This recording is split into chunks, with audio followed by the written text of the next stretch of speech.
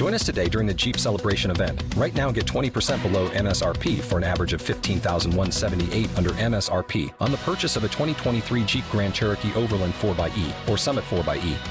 Not compatible with lease offers or with any other consumer incentive offers. $15,178 average based on 20% below average MSRP from all 2023 Grand Cherokee Overland 4xE and Summit 4xE models in dealer stock. Residency restrictions apply. Take retail delivery from dealer stock by 4/1. Jeep is a registered trademark.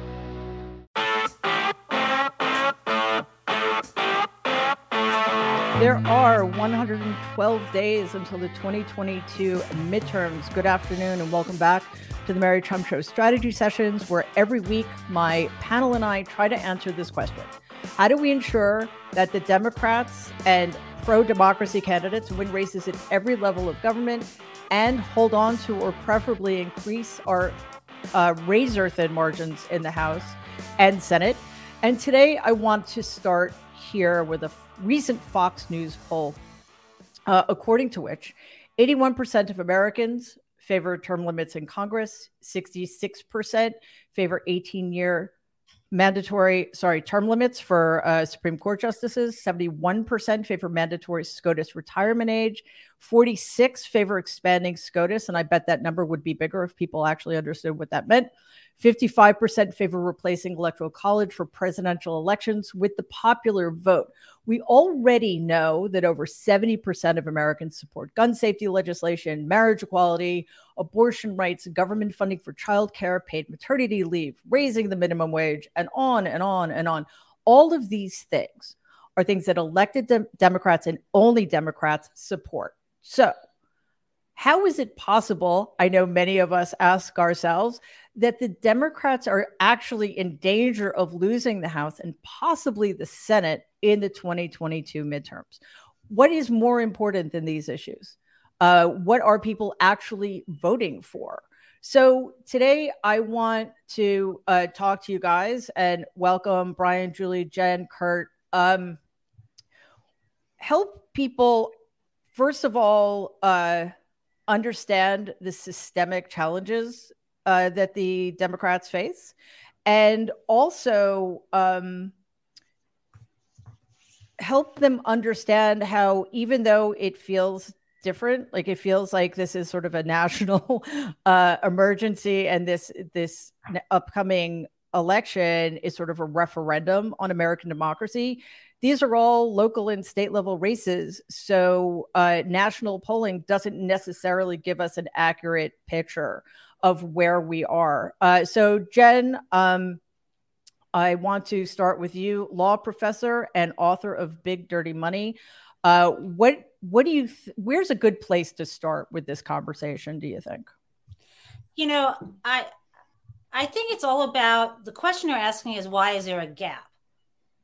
You know, you're looking at these polls and you're looking at the values people, when they're actually asked, have, right? Whether it's, you're saying over 70% support gun safety legislation and marriage equality and abortion rights and raising the minimum wage, right? Just think of that: gun safety, marriage equality, abortion rights.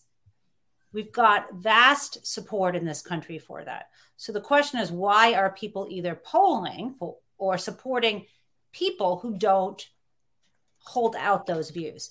And to me, that gap is largely about this thing about human nature that sometimes us nerds and wonks forget about. But people look at people. So here's the gap. We're saying, here's the values when you ask somebody, but when they don't choose a candidate who espouses those values, because it's the difference between ideas and humans. We're very persuadable by this person in front of us.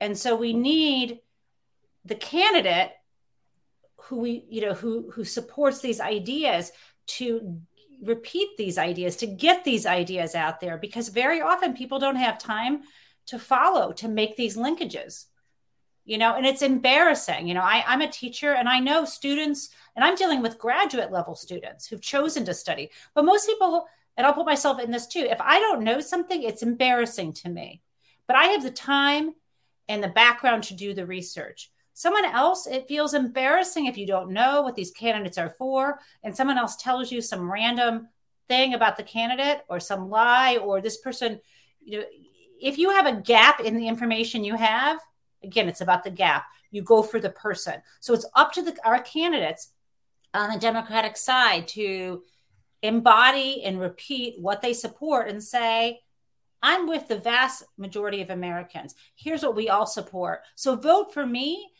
because I support the ideas you support. Like the candidates have to be the human embodiments of these ideas, and they end up getting caught up in this whirlwind of other stuff that the other side throws at them. So my idea is closing the gap can only be done on the human level and repetitively in the messaging by the people. Yeah, I think that's a really good point. But Kurt, I'm also left with this question, and I think I said it at the top. What are people voting for, right? And why at this point does the Republican Party still get away with sorry, I just read something Waj said and it's making me laugh. Yeah, we've been joined by Batman. I mean, come on. You got dragged, baby. Just so everybody watching understands what's happening, I got my DC comic chocolate and my Marvel comic universe peanut butter or something, and I offended Waj deeply when I sent out the bat signal to the Nerd Avengers. I got dragged on Twitter.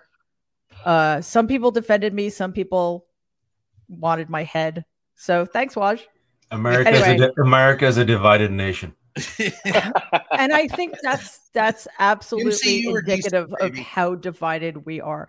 Anyway, so Kurt, as somebody who kind of understands the Republican Party better than most people, they still seem to get away with presenting themselves in a way that's utterly false at this point, right? I mean, this is a party of extremists and fascists. Yeah,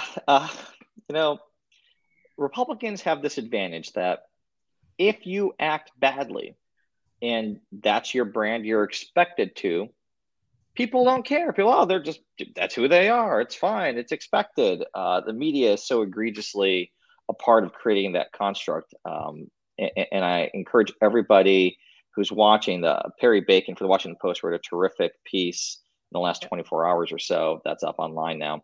Kind of about the media's role in creating this environment and the curve that Republicans get graded on, really, and how it benefits them compared to how Democrats, President Biden, are evaluated by the press.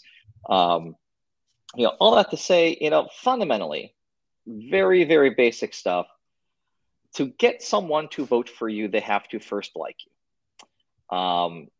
Democrats are really bad at this. Okay, I say this as a former Republican who's now a Democrat. A Democrat's right. As I can tell you, the biggest knock against Democrats overall is the sentiment that they are self-righteous, they are morally superior, they are judging you. We are. I mean, at this point, it's not saying much. It's a fair point. But if you don't say the right thing the right way at the right time, that you are somehow the worst person that's ever existed. A lot of people... Kurt, can I just interject for 1 second? Because I just want to I want to be clear. I think that is the general consensus, but we're also, how does that operate at the individual level, though?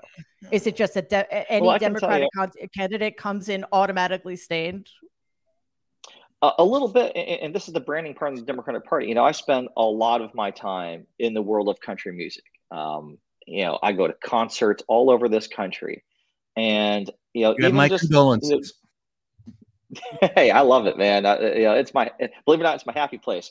But the one thing that I hear more often than not from that world and the people who go to these shows is the feeling that they're afraid, really, that Democrats are out to cancel them. And that very personal feeling supersedes to them what they feel about other broader issues. If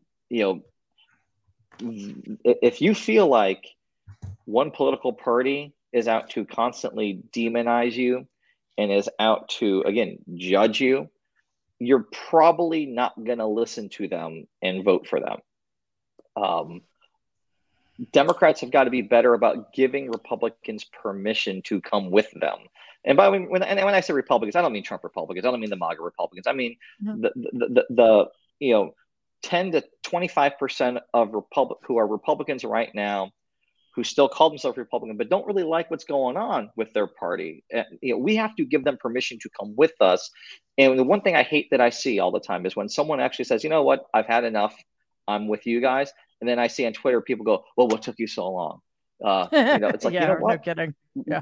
We need these people with us to win. That's all that I care about right now. I don't care if it took you 1 year, 10 years, whatever the breaking point was for you.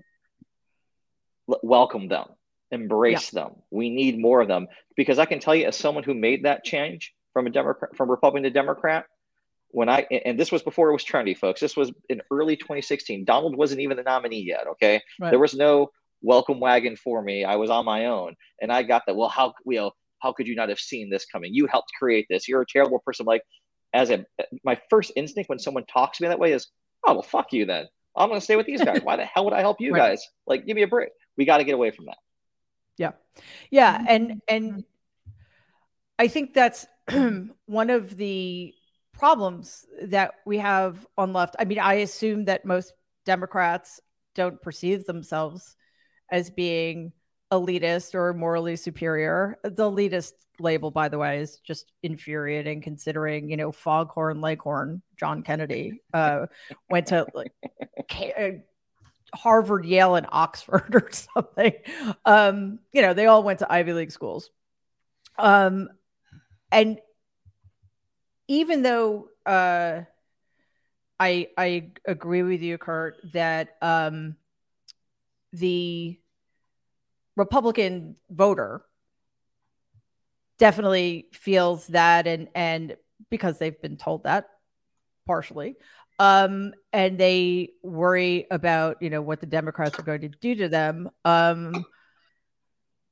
It's still very difficult to grapple with that because the reality is so different, right? Julie Zebruck, who is a veteran DC attorney, seasoned political consultant, and first-time guest on the strategy sessions. Hey, Julie. I think for a lot of us, the frustration is that it's really the Republican Party. They're just so much better at co-opting language, and because they are not bound by, and I'm talking about elected Republicans, not Republican voters. They're not bound by any sense of shame or decency or fair play. I say they don't. The Democrats are playing by rules that don't exist anymore because the Republicans blew up the rule book. So it's like our one hand is tied behind our back because of structural issues, which we'll get to, but the other one is tied behind our back because of this really very difficult to process disadvantage when it comes to the rhetoric and the way things are presented. Right. So I wanted to, hi, thanks for having me, Mary, and good to be with everybody. One of the things I wanted to address, a couple of things. One is the point, Kurt, that you made about, sort of how folks don't want to be canceled, and that the elitist sort of, feeling of Democrats are looking down. And I have a lot of moderate white guys in my life who, would have been Republicans pre-Trump, since vote Democrat. And those are topics they talk about frequently, the sort of snottiness of Democrats, the self-righteousness, and that type of thing.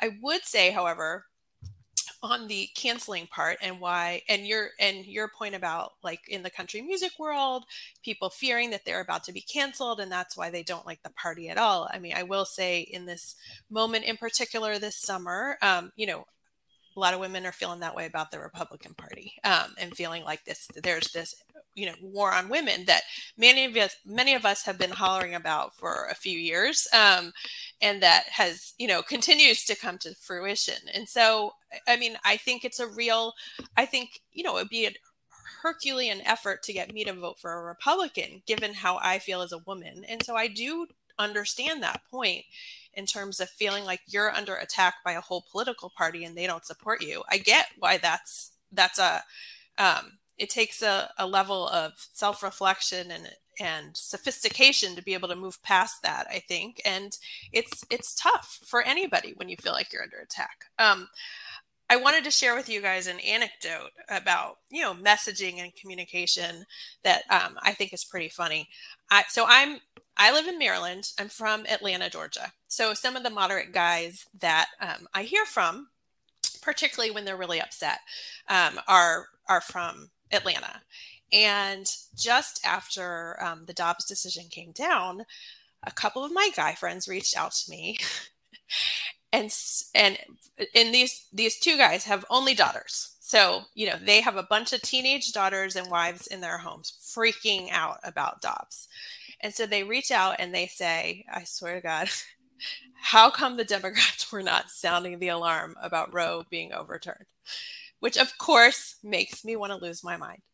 And so I'm like, you mean the part where Hillary was talking about this in 2016? And again, these guys did vote for Hillary. So I want to be clear. They were not Trump voters.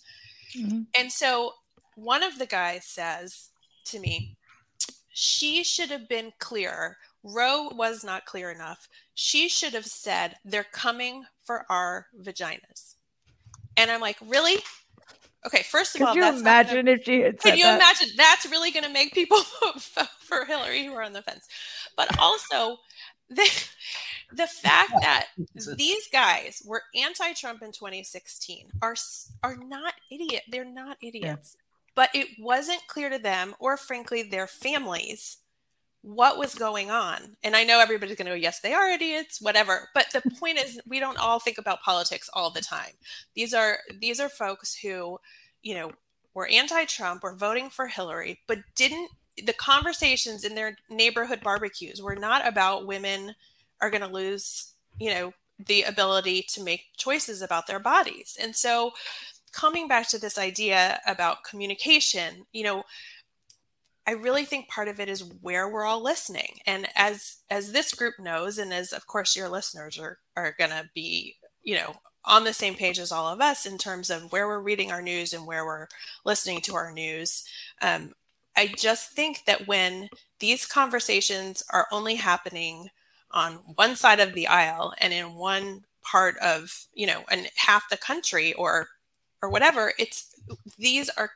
we're not going to be able to move ourselves forward if we're not able to make that inroad. And I certainly don't have it. I'm certainly not original in that point, and I don't have a solution, but I do think that this messaging question of how Democrats present themselves isn't getting through.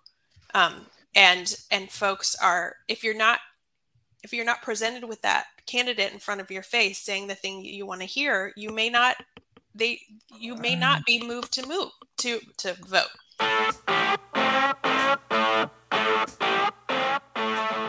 It's 95 degrees here in New York, and even though I have air conditioning, even if I crank the AC up at night, I still get overheated when I sleep if it's that hot outside. According to science, the best way to achieve and maintain consistent deep sleep, though, is by lowering core body temperature. Temperature-controlled sleep repairs muscle after a hard day's work and improves cognitive function so you always start your day feeling sharp and alert.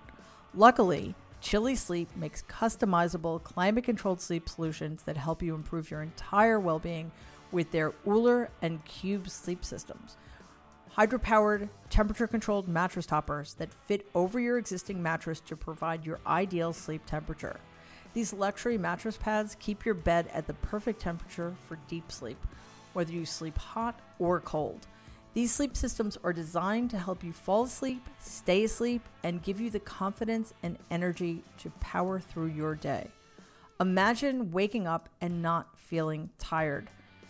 Chili Sleep can make that happen. And for an extra layer of comfort, they also make the Chili Blanket, which is the only weighted blanket that can also be paired with a control unit for the ultimate sweat-free sleep.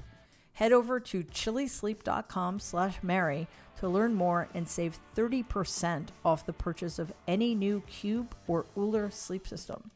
This offer is available exclusively for listeners of The Mary Trump Show and only for a limited time. That's Chilli, CHILI, sleep.com/Mary to take advantage of our exclusive discount and wake up refreshed every day. Or look for the link in our show notes.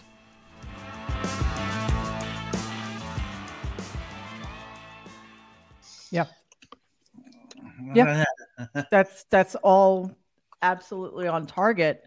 And Waj, you and I, well, all of us here have, and Danielle Moody, your co-host, who was guest last week and hopefully will come back again, have spoken about what the Democrats need to do better or what they're doing wrong. But that's not what we're talking about today, because, again, it's all constructive criticism. It's meant to help the Democrats with their messaging and to help people understand why maybe certain things aren't happening as quickly as we want. But today, I want to stay focused on what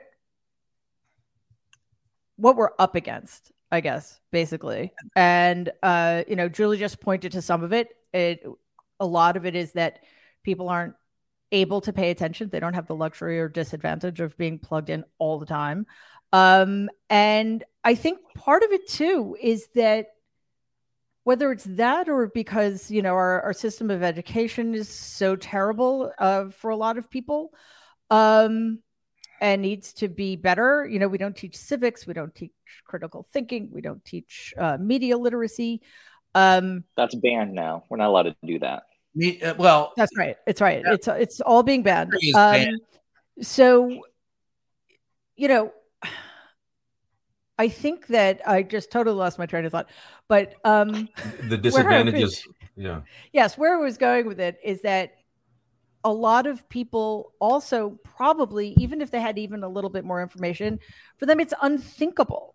It's unthinkable that women who have miscarried can't get an abortion and have to suffer for weeks, bleeding out in some cases, or that ectopic pregnancies, if they're terminated, that's like homicide. I don't know. 10-year-olds have to cross state lines, and then their doctor. And by the way, a pregnant 10-year-old is by default a rape victim. Mm-hmm. So then the doctor gets harassed and potentially charged with something. And then the other thing, Waj, and I think this is also a huge problem that we're facing. How many Americans do you think believe that the end of American democracy is even a tiny possibility? Very few. Right? Yeah. Right. It's one of those situations where people don't realize the comet's coming, and the comet is like right above you. You can see it. Don't look up. Yeah, don't look up. And also there is this feeling that the institutions will protect us, that somehow, if we're going to go with the metaphor of the superheroes, we'll just outsource it to the Avengers. They'll save the day and we can work 2 jobs just to stay broke and, watch our Netflix queue and eat our cheese puffs. And the reason there's this faith in democracy is because we haven't had to fight for it. We've taken it for granted. We assume that the systems will hold up to protect us, even though as the system right now has been corrupted by termites. That's Republicans who are eating it from the inside out to establish Christian fascism. Right? And I'm being very nice by calling them termites because termites actually take their time. And they serve a purpose. I don't know what it is. Yeah, they're useful in the ecosystem. Like this is just like a plague that comes in. And I think to connect the dots of what many people are saying and to understand why, even though as Jen started off saying, like on guns, on women's rights, on climate change, right, on banning books, the numbers are stunning. You have 70+%, the majority of Americans saying, yeah, we're against this, even though this is the platform of now the Republican Party. And Kurt mentioned this is because there is a double standard when it comes to conservatives and the GOP. And I would say there's a double standard also when it comes to white supremacy, the feeling of victimhood. All of us have to bend a knee to the economic anxiety of the Republican Party, even though time and again the data shows that it's not economic anxiety, it's cultural anxiety. All of us have to bend the knee to the bad faith grievances of that one Republican. Then you put him on the panel, he dominates or she dominates the panel, right? Every single institution in America, if you've noticed, especially media institutions, bend the knee to bad faith victimhood and propaganda by the right wing for the sake of both sides narrative, 50-50. And within the media landscape, I can tell you, we've talked about this before, is that Democrats are at a disadvantage. I'll give you a quick example. CBS rewards the bad faith actions of Mick Mulvaney by giving him a contract to spew disinformation. Chris Christie, who helped create Donald Trump, now has a contract at ABC News, right? The equivalent, there's no left or liberal equivalent of that. Like, who is the most extreme version of a Kellyanne Conway or a Mick Mulvaney? Like, who's your raging atheist, socialist, vegan, liberal on CNN or MSNBC? It doesn't exist. Yeah, it doesn't exist. And so when people see both sides right now, and I can tell you for the average Jose and Joe, they're like, both sides are messed up, and we voted for the Democrats, and how come things aren't getting done? And I think Julie was talking about that most people don't have that in-depth knowledge of how civics works. 50-50 Senate, it's tied. There's so much that Biden can do. All they see is, I voted for Biden, and gas prices are high. So this is where it comes back to, if I may, stories. And there's a great quote from a Jewish American poet from the 20th century, Muriel Rukeyser. She said, "The universe is made of stories, not of atoms." I'll repeat that.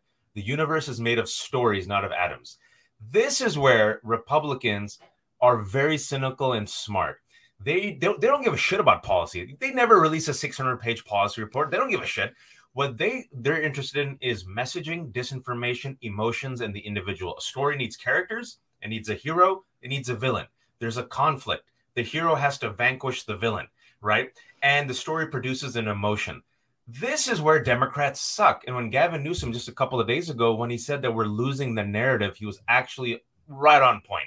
They lost it. They never. Yeah. What's the Democratic message right now? I mean, I'm not trying to critique, but what's the message? Can you put it on a hat? What's the feeling they're trying to invoke? Do you see Democrats even embracing the term progressive and liberal? I've never seen a Republican never reject the term conservative. What's the definition of progressive and liberal, right? And let me give you an example of how it worked. Obama came out, said, "Look at me. I'm the person, the character that I want you to believe in," as Jen was saying. "Here's my story. It's a hopeful story of a multicultural America. I have to engage in the culture war because I'm a Black man, so I can't escape it. But let me now put a narrative around the culture war that I'm going to create a multicultural community. Here's a statement you're going to laugh at, but it's going to work. Ready? Hope, change." Laugh at it. Everyone remembers it, right? Yeah. Everyone laughed at Donald Trump. Make America great again. You could put it on a hat. You put it on your head. Everyone knows it, right? He did and made millions. And he made millions. And so right now for Democrats, they need to be proactive and really create a narrative and a message. And this is where, if I could say the final thing, is you see another good example for Democrats to follow. Fetterman, this dude literally almost died. He's literally almost dying in the hospital, and he trumps Connor Lamb. Connor Lamb was the establishment Democrat candidate who looks like he was created in a weird science lab. Like Pelosi and Schumer are like, can we create a moderate white man? And then on weird science computer, an exquisite 80s reference I just made, they made Connor Lamb. Fetterman was literally dying in his overalls. I was going to go with the Goonies, but okay. Yeah, but Fetterman destroyed him. And now you see Fetterman's campaign. It's all about, I'm the authentic Pennsylvania guy against this fraud Oz. He's trolling him. He's using social media. That's the one narrative. It sticks and it works. And I feel like this is an example for Democrats to see, oh, there's an opening here. And then the last thing I'll say is you have to be aggressive now. You have to call out the Republicans for the extremists that you can be. I remember last time you said Jamie Raskin almost went there, Mary, right? Like there's some extremists. It's all about be extremists. This is what we're up against. They're the enemies. Even right now with the bad economy, just say like, we're trying to save the economy. What have you done, Republicans? What's your idea? What's your plan? Punch, punch, punch, punch, punch. And you can now pivot and understand the game and play the game the way the Republicans have. But instead of bad faith, you have good policies. Thank you for coming to my TED Talk. Batman, bring in another TED Talk. I liked that TED Talk. Yeah, it was good. It was good. Brian, we're going to go to you and then Kurt, but just quickly. Yes, the Democrats do need to craft a simple message. And I think part of the problem is that they don't is because either they don't want to scare people or they don't actually see what the problem is. I mean, it's literally American democracy versus fascism. You know, if you want fascism, vote for Republicans. It really is that simple. And, you know, by pretending that's not the case, and it's the same thing with the economy. You can, because the media fail repeatedly to explain or to contextualize inflation and gas prices, the person in charge always gets blamed for these things, even though it's absurd. But even though that's the case, what you can say is if you want to protect people to the extent that you can against inflation and high gas prices, you do things for them that the Republicans refuse to do. You give them a living wage. You give them universal health care and childcare, and on and on and on and on and on and on down that list. Democrats are for all of those. Republicans vote against those things all the time and then complain about the fact that Democrats aren't getting anything done. And it's just the absurdity of it is maddening. So anyway, Brian, jump in. Well, look, I'll go back to the very beginning. I'm going to also, hi, Adam. With a few things. First of all, when it comes to getting elected, they don't have to like you. They have to like the other guy less. That was what Mitch McConnell figured out in 1984 when he got elected against a guy, D. Huddleston, who was one of the most beloved people in Kentucky politics. He made that nobody liked Mitch McConnell, but he made them like D less. They have always successfully framed the argument where the Democrats haven't. They have done it consistently. And Waj, you pointed out Barack Obama, who, by the way, mentioned during his campaign that he was a throwback to James Carville. It's the economy, stupid. Keep it simple, stupid. All of those things that Obama did and James did for Clinton is what got those two people elected. The Democrats don't get that yet. And they still don't today. It is messaging. And by the way, it's gerrymandering. And we're talking about, having to get people vote. Look, the majority of people in this country agree with the Democratic agenda. There is no Republican agenda except control and conquer. And they're very good at making you afraid. Their message isn't positive message. Their message is to make you afraid of the other guy, like him less than me. So it's when you have a gerrymandered district, when you have, by the way, how many people come out and vote? 50% is considered a good voter turnout. That's crap. That means that the Republicans have a much better chance of winning because they have fewer people. The fewer people that vote, the more Republicans get elected. We said earlier, I can't remember who said it, that Republicans blew up the rule book. The Democrats let them. The Democrats always play to the Republicans' playbook. They don't frame the argument. They don't tell you that as far as a narrative goes, and you're right, the world is made of narratives. What's the narrative? Where has there been a narrative? There are, I said it, and it angers me so much when I have to talk to Democrats. Why can't we get people to vote for us? I go, you're the party of no head. You've got the heart. All the policies people want, but where's the Republicans have no heart. They only have a head for the fight. And they successfully frame the fight every time they come to the stage. And they are good at it, and they've done it for years. But again, Brian, because just so I want to just let me just finish. The one thing that the Democrats need to learn is to quit blaming the press for their problems. The press is cheap. You want the press on your side, take up the airtime. You want to get your message out, take up the airtime. Republicans, I can't tell you the number of times, Mary, I've gone to press conferences with Republicans, and the first thing they have at the press conference is, by the way, here's the food line. Go get yourself something to eat. Every damn reporter in the world is paid poorly. You pay them, you feed them, you'll get what you want from them. The Democrats seem to think that their ideas are going to carry the day, and they don't take up the time. They take up no airtime in doing it. This administration, for example, and I'll go back to that, when they had this Hold on a second. Hang on one second. Because you're just criticizing Democrats, and that's fine for another time. You are, though, but Republicans. I know you don't like the Democratic, but No, that's just not what we're talking about right now. It is. I'm You're not saying you messaging. don't. You're talking about how to get more Democrats elected. And no, we're talking about the disadvantages that the Democrats face. We criticize Democrats all the time. We criticize. That's their own. I mean, if they, I can't. You can't blame. Somebody help me out here. You can't blame the press for that. Look, next up, Julie Zebrak. All right, Julie, go ahead. We'll get back to you later, Brian. Go ahead, Julie. Yeah. Yeah. So, hi, Adam. So one of the things that I think is important, and it does play off of some of what Brian's saying with his cool sunglasses, is that I think one of the challenges that we as Democrats face is that we don't necessarily call out each other as candidates in primaries. And I think that because Democrats are afraid to highlight each other's weaknesses because we're so polite. We don't want to be called misogynistic. We don't want to be called racist. We don't want to, be called homophobic, whatever it is. We don't necessarily, we sort of hold ourselves back. And that also, I think, impacts our messaging. So what ends up happening is that perhaps in races, like to y'all's point about John Fetterman being a great communicator and being so authentic and all of that, I 100% agree.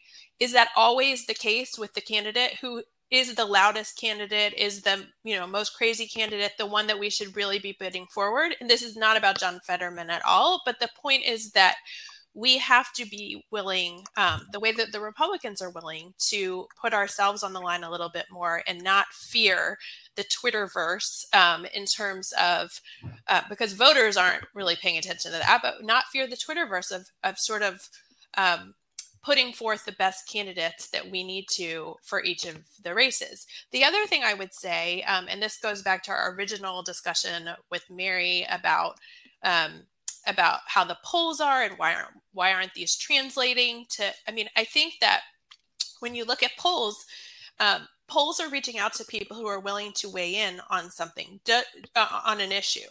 Are those same people going to the poll? Are they going to the polls? Are they voting? Right. Are they there on election day?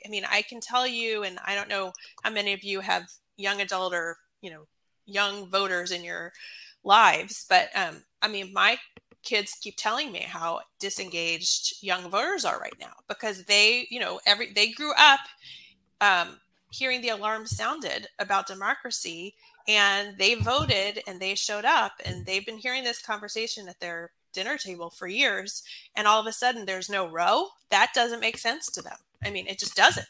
And the fact that we are still 4 years, 5 years in screaming about, democracy is on fire.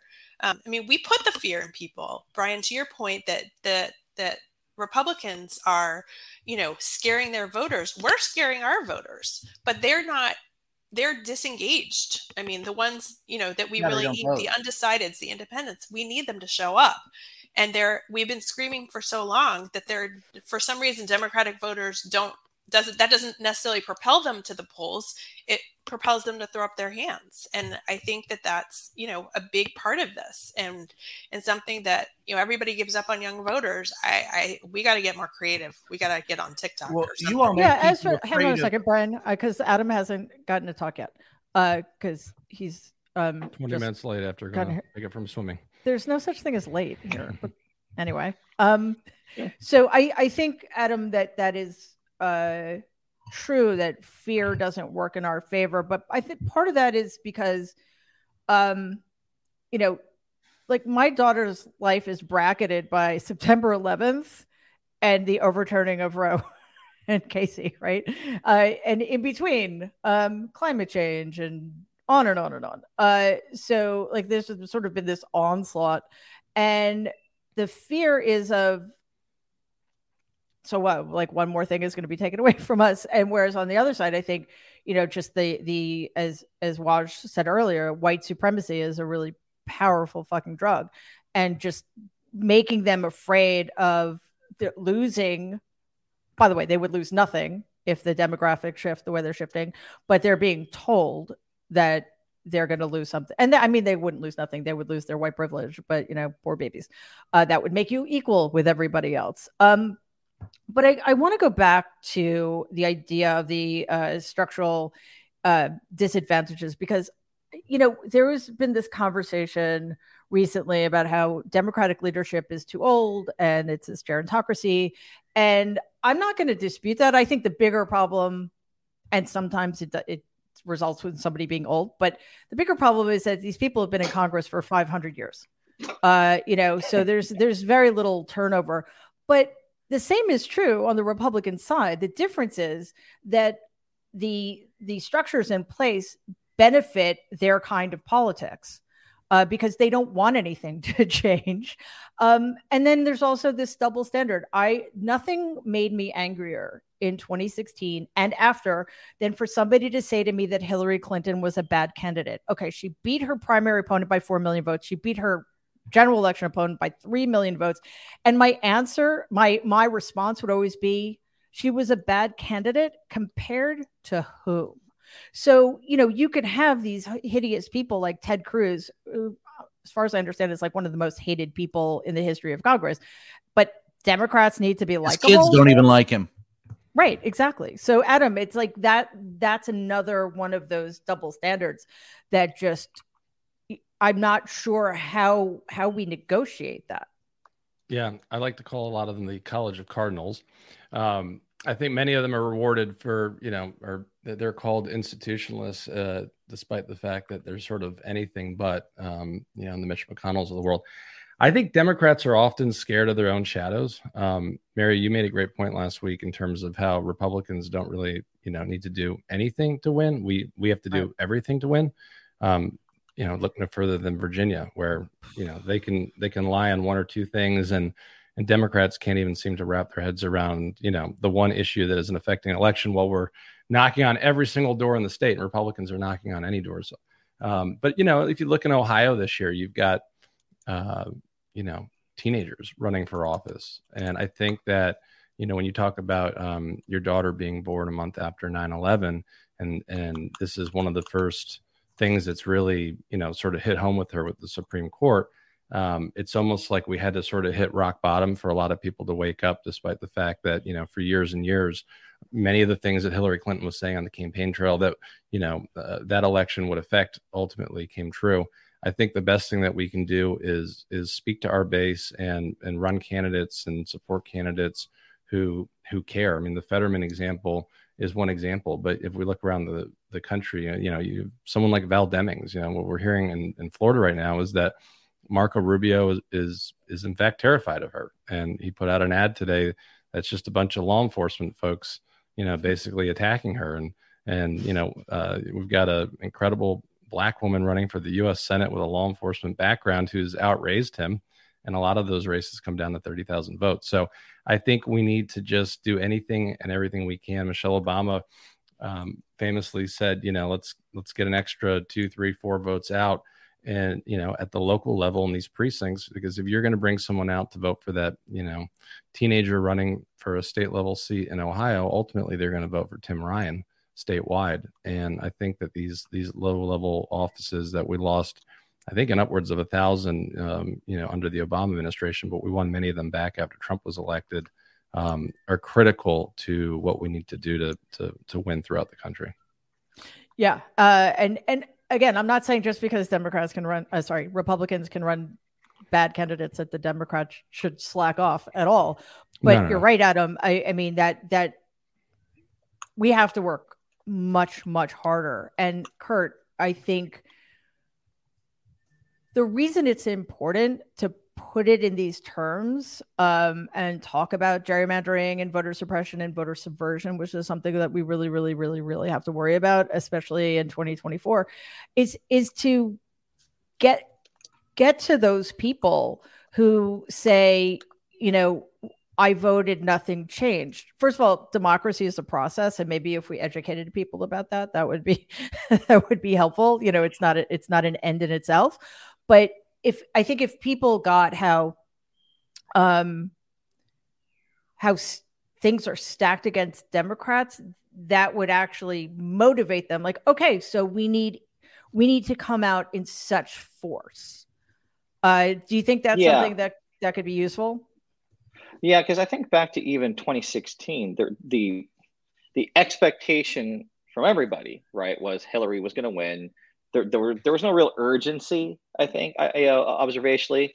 There were, I think, a lot of Democrats who, for a myriad of reasons, ideologically, whether it's about Bernie Sanders or Hillary or Donald Trump being a joke, like they could just sit this one out. And enough people felt that way that you look at some of the data in some of the key states like Wisconsin, where some of the highest concentration of Democratic precincts didn't have the turnout that matched what they did in the primary. They sat that one out, and that's in part how we got to where we are right now. The thing about Republicans, they never have to be told to vote. They always show up. The Republican base always votes in every election, every primary. It doesn't matter who the candidate is, they turn out. Democrats have to be, like, the biggest frustration I have is this feeling that why in the hell do we need to sound the alarm to get you to show up and vote? The other guys do it automatically. Why do you need an embossed invitation to show up to save your own self-interest, really, at the end of the day? That's what kind of drives me nuts. Republicans and Democrats are just different DNA on so many levels. Not to mention the cost to get everybody out to vote. The human and resource-heavy cost for those GOTV efforts. Because some of them are, a lot of those voters, Kurt, are what I think, Julie, what you're talking about is, and I've helped do this at the precinct level, is you get a bus and you go pick people up. There are people who actually cannot afford or cannot get to the voting, which is why they loosened and allowed people to vote the way they did, and why the Republicans are so much against it. Because the Democratic voters, the Republican voters are not only motivated, but they have, usually even the far right, have the means. They've all worked together to get and vote, whereas the Democrats don't. And that, I've worked those precincts where you actually volunteer to drive a bus to go pick people up and get them to the polls to vote. That's all the while too. And I think, a thing that isn't that for whatever reason has been almost bypassed by the entire media apparatus. I'm not saying this to shit on the media. It's just an observation, but like this election that we're going to have in 22 is going to be less free and less fair than the 2020 election. The 2020 election was the most accurate election we have ever had. When you think about the scrutiny that it has been under, that multiple times that states have recounted the ballots based on frivolous lawsuits from Republicans. It is the most accurate election that we have ever had. You could even hand out water in 2020 in Georgia. That's right. Exactly. And who said since then, Republicans have systemically passed laws to make it harder for people to vote in the election. This election that we're going to have is already an uphill climb for the Democratic Party. It's not going to be conducted on a level playing field. It will be less free and less fair than the 2020 election. And that's not really talked about at all, which just drives me nuts.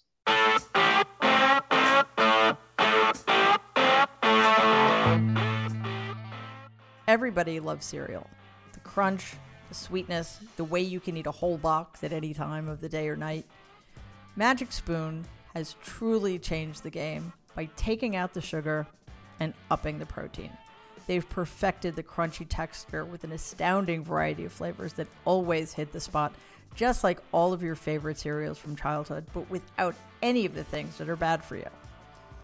Magic Spoon cereals have got 0 grams of sugar, 13 to 14 grams of protein, and only 4 to 5 net grams of carbs in each serving. Magic Spoon is low carb, keto friendly, gluten free, grain free, soy free, and only 140 calories a serving. Plus, you can build your own box with a huge variety of incredible flavors. You'll love the classics like cocoa, fruity, frosted, peanut butter that taste just like you remember. If you want a dose of nostalgia, you can mix cocoa and peanut butter. Then there are the cult favorites. Whether you choose blueberry muffin, maple waffle, or honey nut, you can't go wrong. And you can also indulge yourself with cookies and cream and cinnamon roll. Whatever you're looking for in a sweet, crunchy cereal, Magic Spoon has got you covered. Go to magicspoon.com/Mary to grab a custom bundle of cereal and try the magic for yourself. And be sure to use our promo code MARY at checkout to save $5 off your order. And Magic Spoon is so confident in its product that it's backed with a 100% happiness guarantee. So if you don't like it for any reason, they'll refund your money, no questions asked. Remember, get your next delicious bowl of guilt-free cereal at magicspoon.com/Mary and use the code MARY to save $5. Thank you, Magic Spoon, for sponsoring this episode.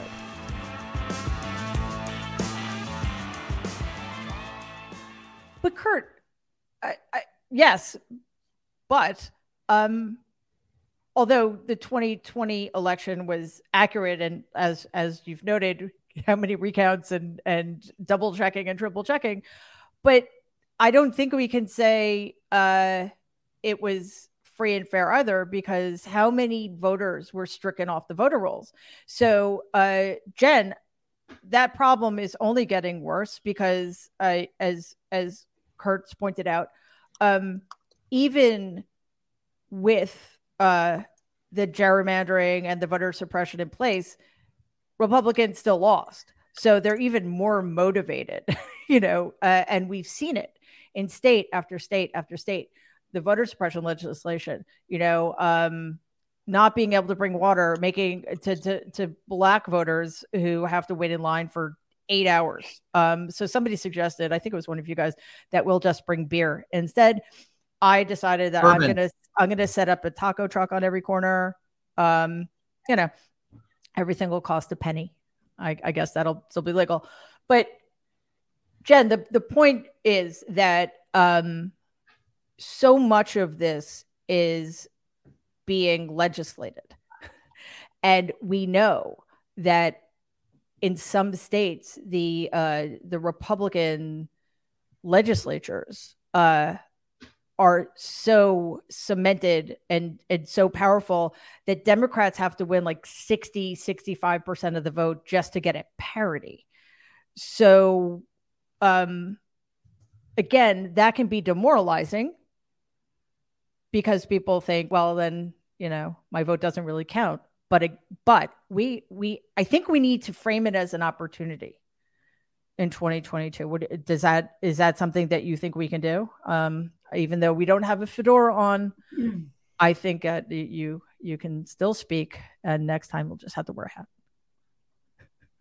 I can speak without a fedora. Yeah, even without a hat. I mean, look, I'm here for the penny tacos, and I think that's a great idea. And penny, water bottles or whatever, it is. Look, I mean, the system, the way votes get counted, the way votes get allocated, the reality is, yes, hugely stacked against the Democratic Party. But that's not going to change. The rules of the game, even those that could change, will not change until Democrats have the true levers of power to get rid of the filibuster. Right now, even though it's 50-50, 2 more votes will make all the difference in the world. And, the math isn't that hard.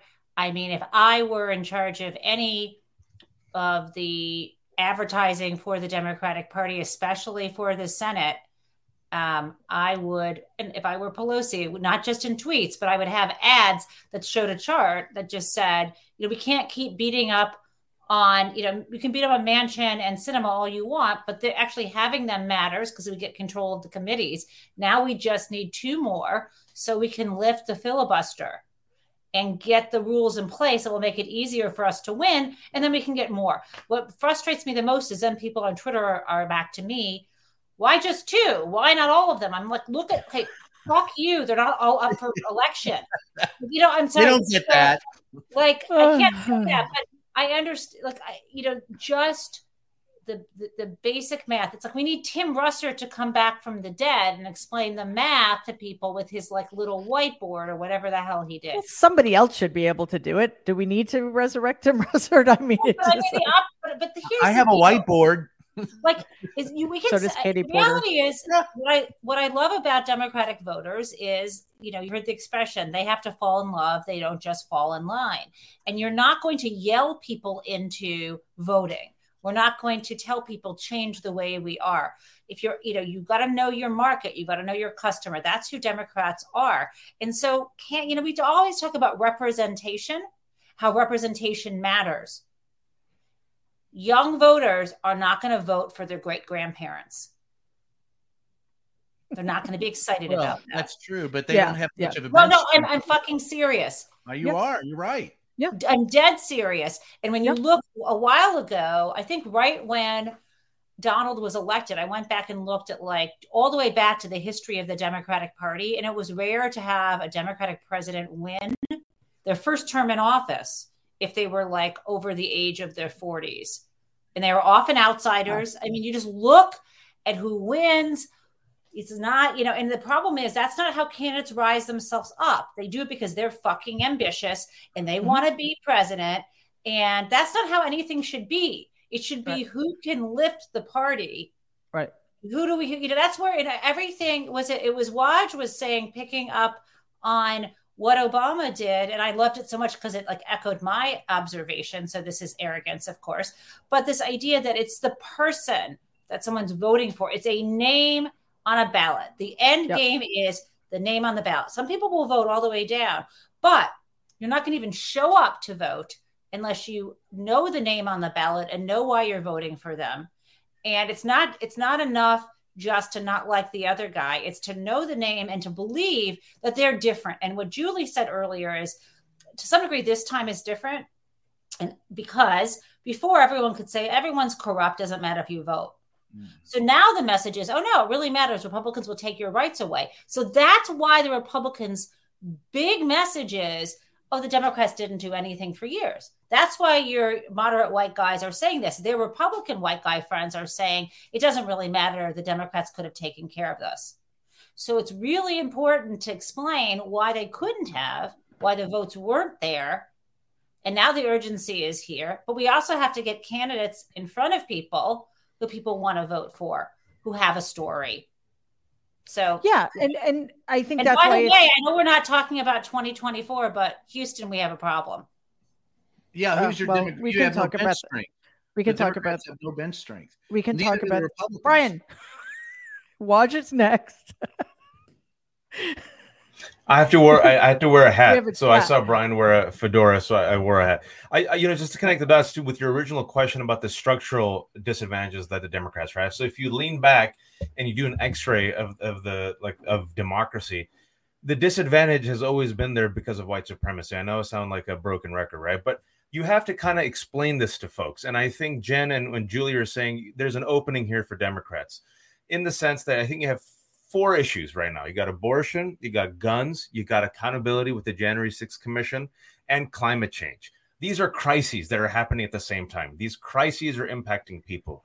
These crises are making people afraid and terrified. And what Democrats can do, knowing full well that there's structural disadvantages, is actually communicate why people need to come out to vote. So I'll give you an example of where I think AOC and Warren used the moment to actually connect the dots. Right when the abortion ruling came out 3 weeks ago, I think AOC went on Colbert and Warren came out, right? And they said, listen, I know you guys voted, but we need you to come out and vote in numbers to give us at least 2 more Democrats who will promise that they will get rid of the filibuster. It's because of the filibuster that we can't codify Roe, because the Republicans are extremists who are taking away your votes and your freedoms, right? So if I had to come up with a message for Democrats in this moment that connects all the dots, I would say Republicans are taking away your freedoms. They're taking away your right to control your body. They're banning books. They're going to destroy the climate. And oh, by the way, they care about guns more than their kids. And by the way, they're taking away your vote and they're taking away democracy. Look at January 6th. Democrats are going to fight for your freedoms. We're the fighters. We're going to take back our rights. But the whole system is against us because the system, I'm going to say this also, is controlled by elites who cater to the grievances of Republicans. And this is where I want Democrats for the next year to kind of act like Republicans and punch and kind of whine a little bit more and complain, because that's what Republicans do, which is why every single institution, Mary, structurally bends their knee to Republicans. I just hit back. I'm like, media, why'd you hire Mick Mulvaney? Why does the Supreme Court have 6 extremists? Why does the minority in the Senate, 50 Republican senators, control what women can do? Like, just nonstop. And so you then make yourself out to be like, and America loves this story, ladies and gentlemen, the type of rogue maverick up against the system. And you're fighting the good fight, and you need to bring along the multicultural Avengers and go against these people, against your freedom. You connect the dots that way, and then that gives, I think, Democrats the leverage to kind of make this narrative case. Now, what Jen says is people do vote for the candidate. And the reason why I think, Julie, you brought up that point also, where there's so many Democratic voters who aren't excited by Biden, is they don't see that passion and fight in Biden that they're seeing in other candidates. If Biden was to simply, even if he doesn't believe it, I don't give a shit. Who knows what politicians really believe? Like, no one knows, right? But if he says the stuff that they want him to say, and he promises that fight and connects the dots about why you need to come out to vote to overcome the structural disadvantage, you have 2 years. And I think it'll seep in enough where the Republicans are going so extreme, especially on women's rights, that this young generation, and even those moderate white dudes, Julie, and many independent suburban women are like, oh shit, Democrats are onto something. This isn't just both sides. These mother effers are crazy.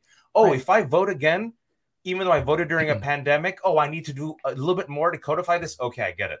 And I think this is why those who get depressed, I do feel like there's an opening here, especially right now with how the Republicans have so hard right on guns, climate, January 6th, and abortion, that Democrats can still pull it off, at least the Senate in 2022 and the presidency, but they need the candidates to match the passion and intensity of the disillusioned voters. Yeah, and it's part of that is part of the reason that is necessary is because, and I've said this many times, forgive me for repeating myself, but the Biden administration continually gets treated as a normal administration that followed another normal administration.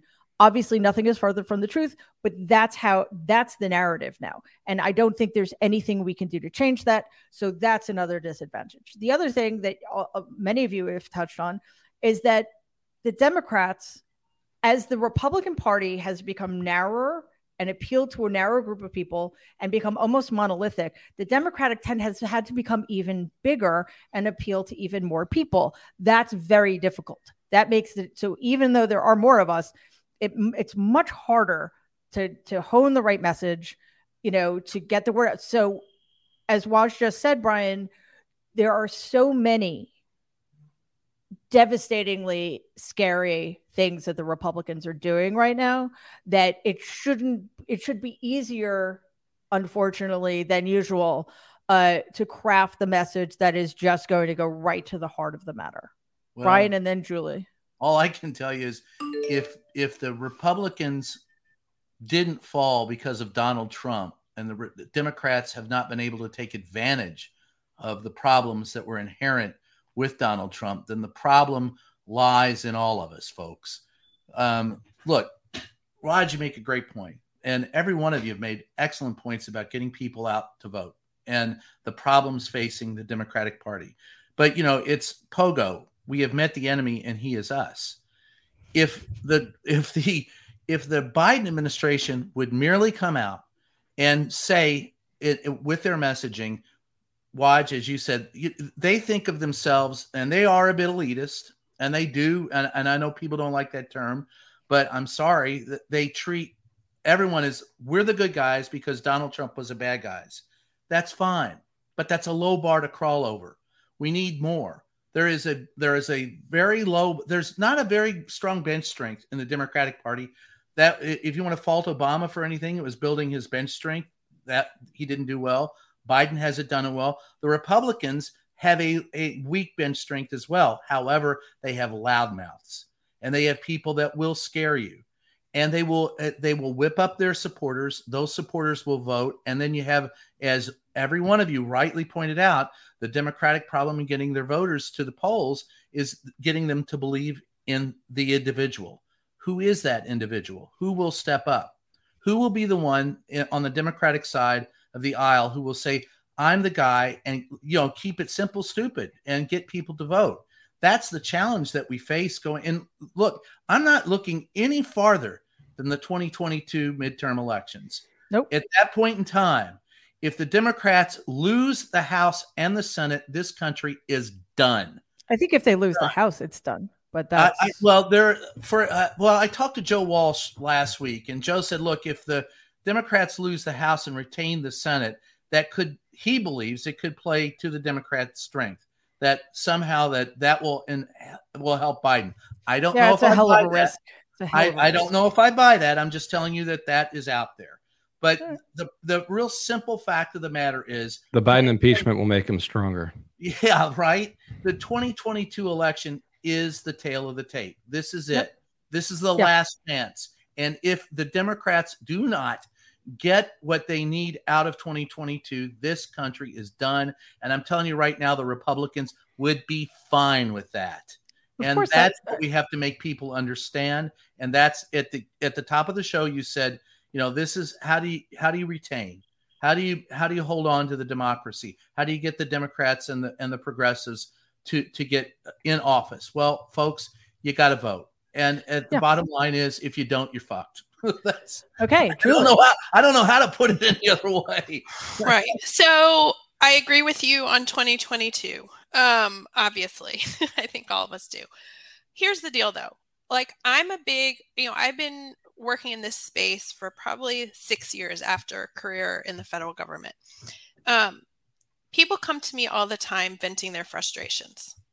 And the best thing that I find that helps people feel better is giving them concrete action.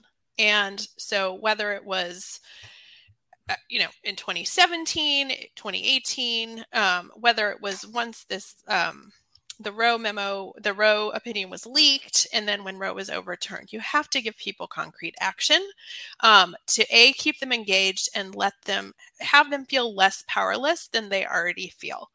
And so one of the things that I think we have to focus on is we are not done with primary season. We are not, there are quite a few states who have elections coming up and are choosing their candidates. And we've got to keep people engaged on that. When he stepped out, but when he was talking about candidates need to be saying, eliminate the filibuster, Roe is on the line, codifying Roe and our voting rights and all these huge issues, common sense gun reform. As some of you on this call know, I'm involved in the Wisconsin primary. These candidates are all saying that. I mean, the candidates are talking about this on the trail. I mean, but they're not the ones who are on Rachel Maddow or on, Don Lemon. They're not, it's not being covered. It's being covered very locally. And I understand why. I mean, obviously Wisconsin voters, or any other state for that matter, are focused, are getting their news from their local papers. But we also know people do watch the news and are online. And we've got an opportunity in Wisconsin. We've got more primaries coming up. Today is the Maryland primary. Not that, we've got any big issues in Maryland right now, but folks have got to be engaged both to help candidates, knock on doors, text voters, phone bank, make donations, like all of those things. If you're, and Wisconsin has this opportunity now, whether you want to donate to Wisconsin Democrats, just the organization, or you want to help those Wisconsin Democrats with their get out the vote efforts. If you're not able to choose a candidate from out of state, or if you're in state and you don't know yet, like, there are ways to help those candidates.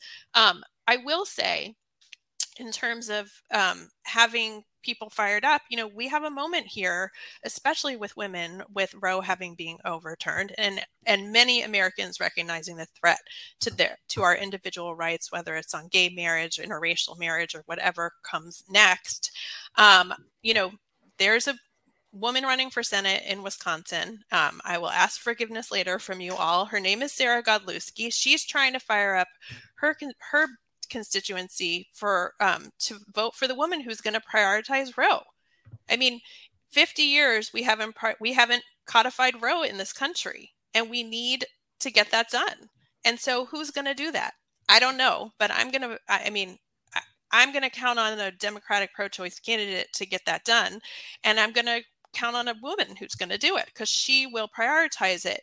And I know that's not to say that other candidates won't, but like, we've got to think about who are we voting for, who's going to prioritize the issues that we care about, and making sure our friends and our neighbors and our, cousins and all these states who have primaries coming up, and then at the general, we've got to keep talking about it and get folks fired up. Because if you feel powerless, you don't show up. I mean, that at the end of the day is what happens. You just shrug and say, well, what can I do about it? And I think a lot of women right now are feeling that way. What can I do? Voting doesn't feel like enough. Right. And it isn't enough, but it is at the very least. Right.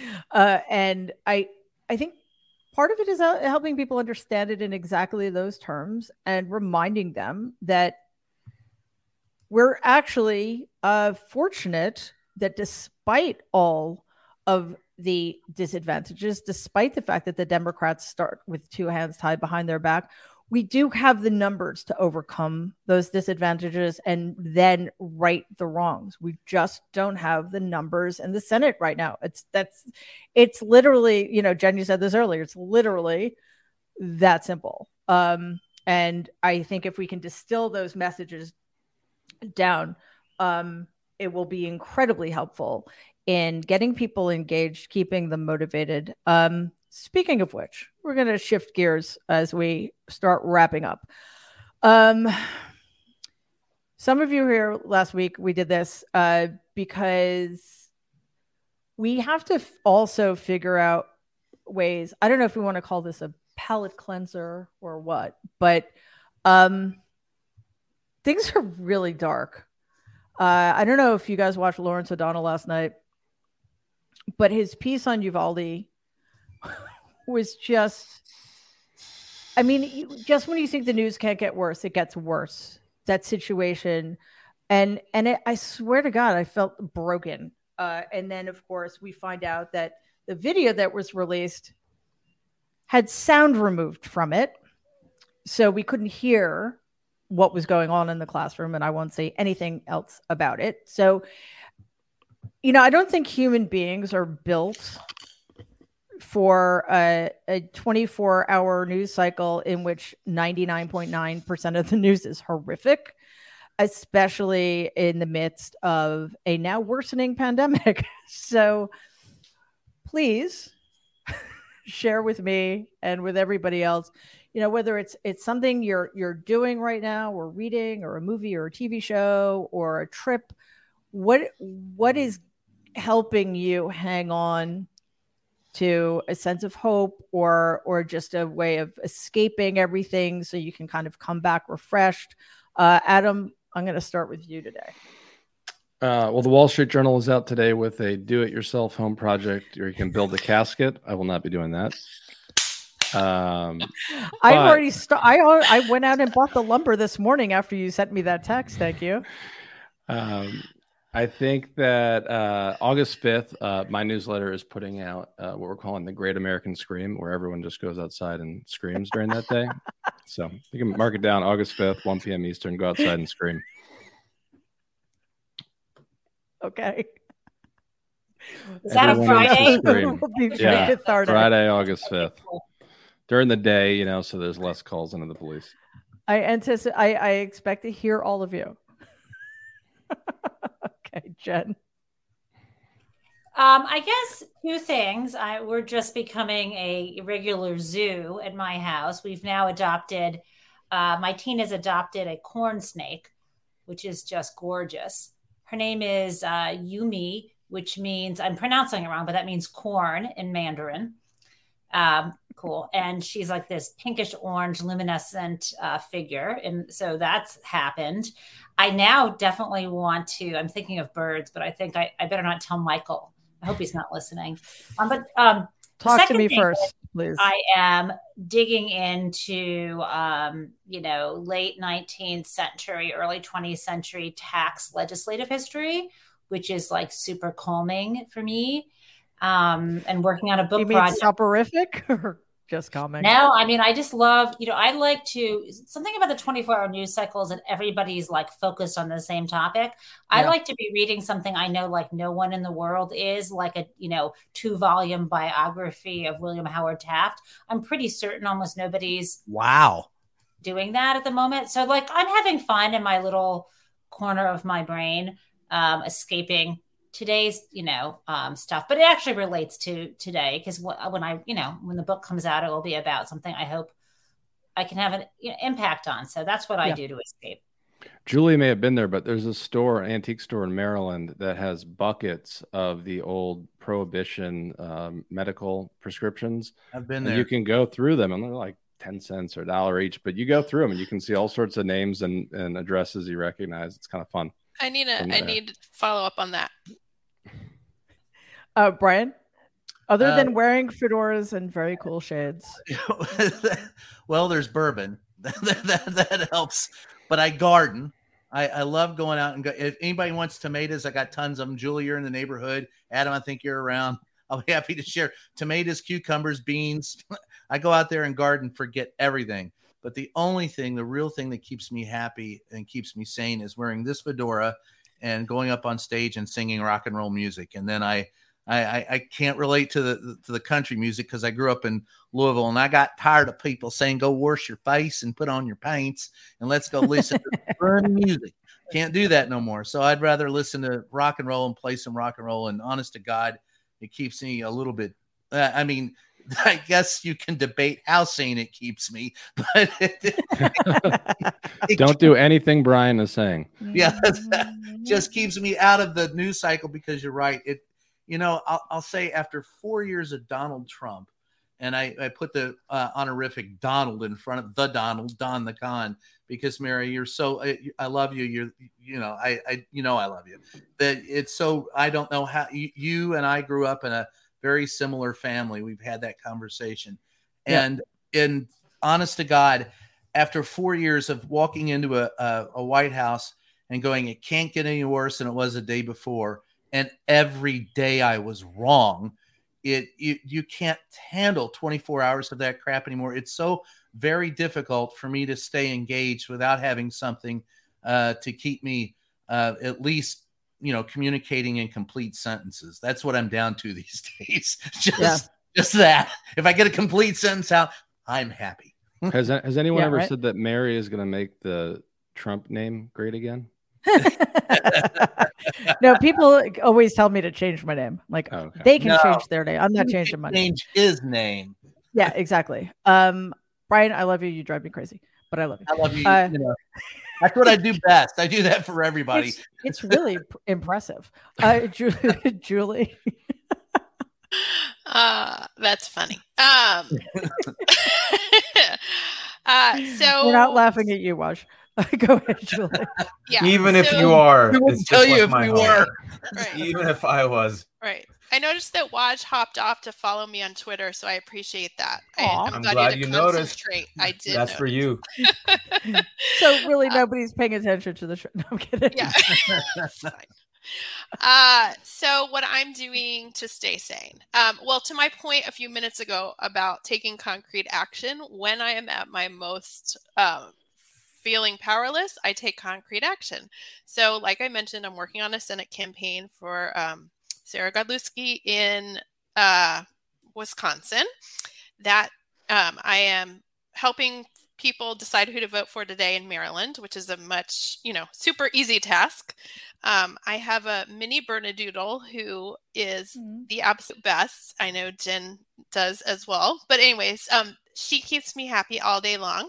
And I have two amazing college girls who I feel I have to continue this fight for, because if not me and you all, then who? And so, they have propelled me and I wouldn't say encourage me, just their mere existence has inspired me to become more and more of an advocate for women's rights.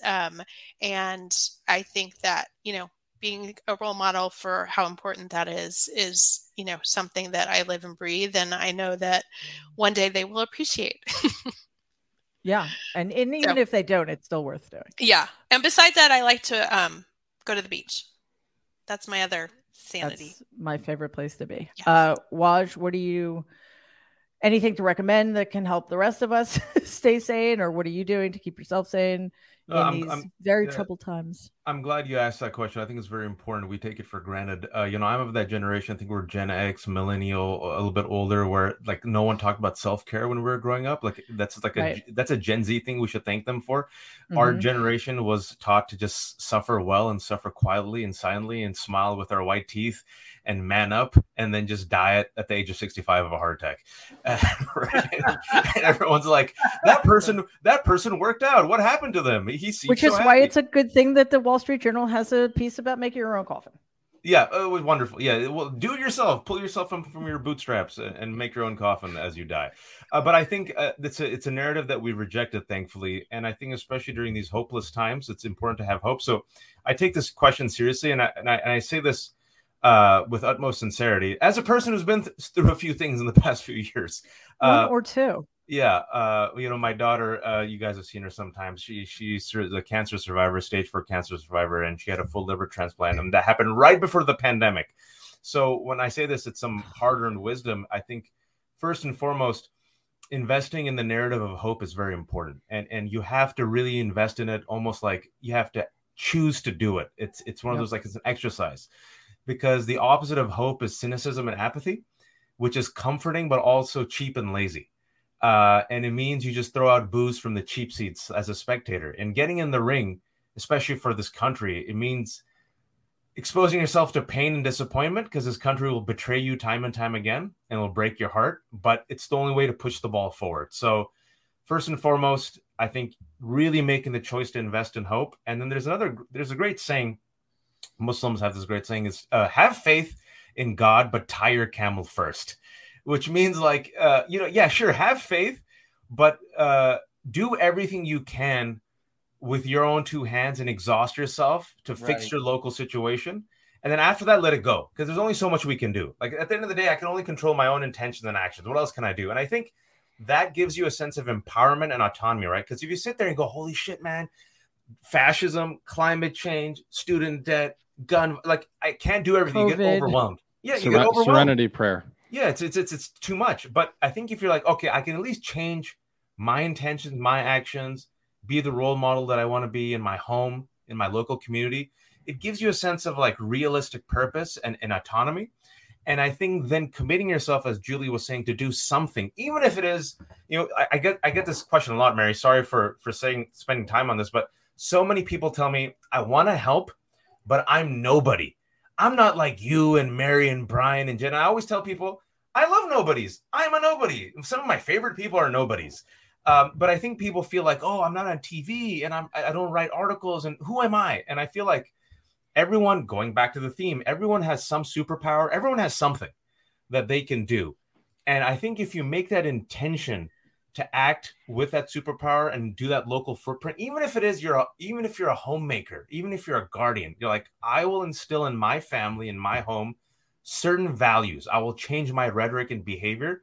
You are impacting future generations. I will run for school board. I will run for city council. And so I feel doing that. And then the final thing is spending at least 15 to 20 to 30 minutes a day, like an exercise, and giving yourself permission to invest in anything that gives you joy.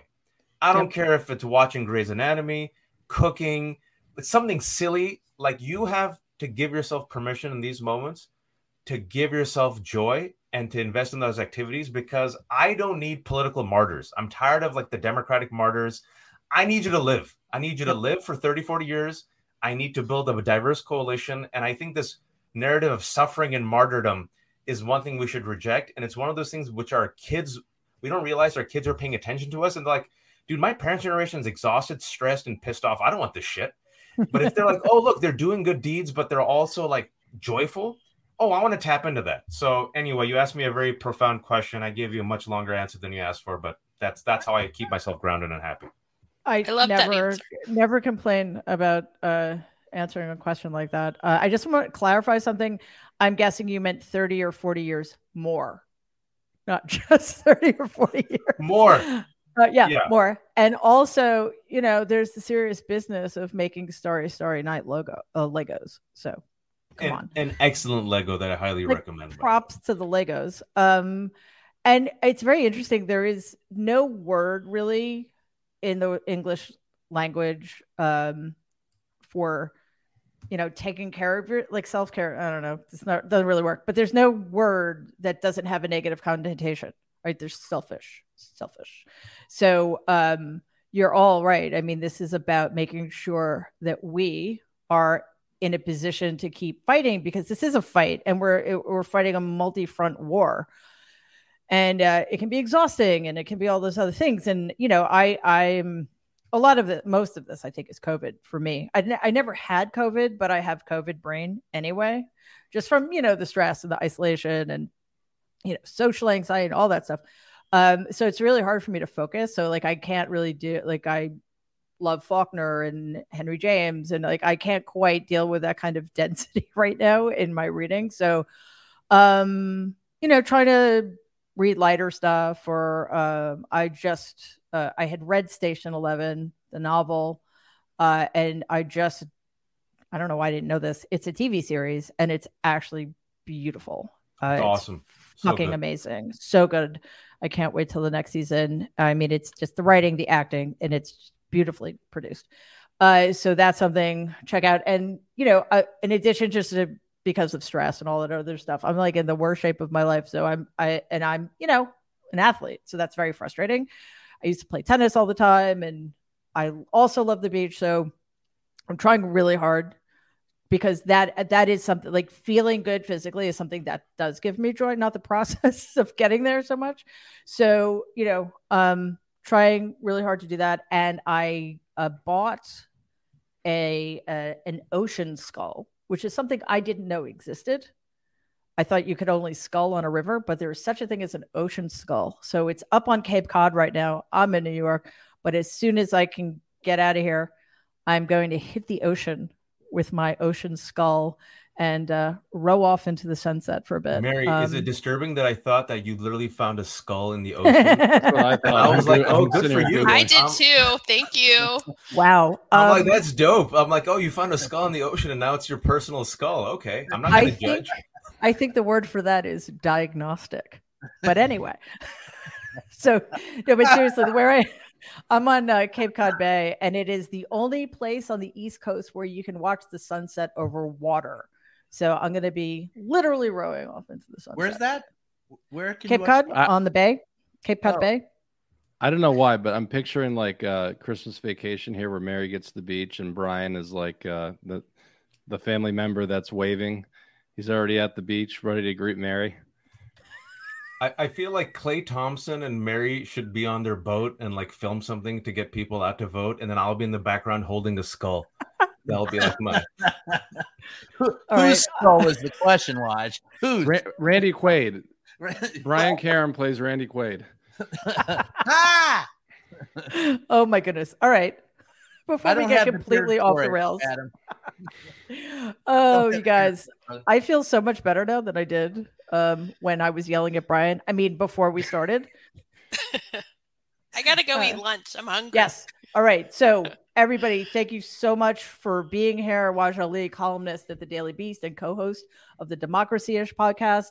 Kurt Bardella, current DNC and DCCC advisor, former Republican, proprietor of the country music media company The Morning Hangover. Brian Karam, columnist for Salon, host of the podcast Just Ask the Question, and sued Donald a bunch of times to get his press back, which he did. Adam Parkamenko, Democratic strategist. Jen Taub, law professor, author of Big Dirty Money, Making White Collar Criminals Pay. And Julie Zebrak, a veteran DC attorney and a seasoned political consultant. Julie, thank you for joining us for the first time. I hope you will come back. Thank you so much for having me. I appreciate all of you so much. And hopefully I will see you soon.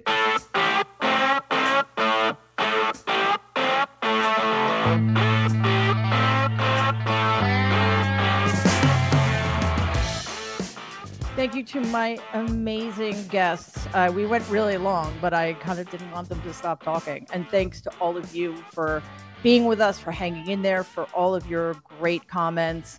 So appreciate it. I just want to remind you that we have a big show coming up on Thursday. First, there's my one-on-one interview with Malcolm Nance, who just came out with a new book that we will discuss. It is very much relevant at this time. And then right after that, we will jump into our live stream of the January 6th Select Committee hearing number 8. It promises to be off the charts. So we will have an amazing panel of guests to preview it, to talk, to give live commentary as possible. We will give analysis during the break, and then, of course, wrap up at the end. So that will be at 7 p.m. Eastern, 7 p.m. Eastern, 4 p.m. Pacific is when the interview with Malcolm Nance starts, and that's at youtube.com/Politicon. Immediately following, there will be the live stream of the hearing. And then, of course, next week, unless there's another hearing, we will be back to our regular schedule. The next strategy session, of course, is next Tuesday, 12 p.m. Eastern, 4 p.m. Pacific, also at youtube.com/Politicon. I should know that by now. And while you're there, please subscribe. It's free. Subscribe to Politicon. Like the episode.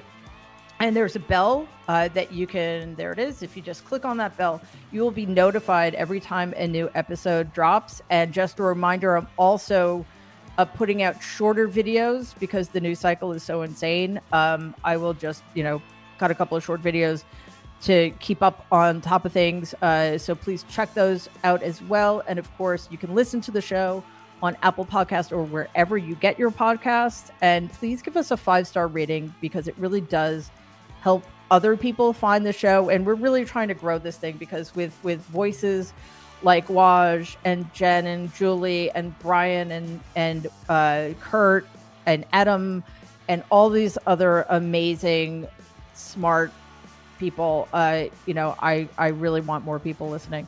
So thank you all so much for being here. We will see you Thursday. In the meantime, please stay safe and be kind.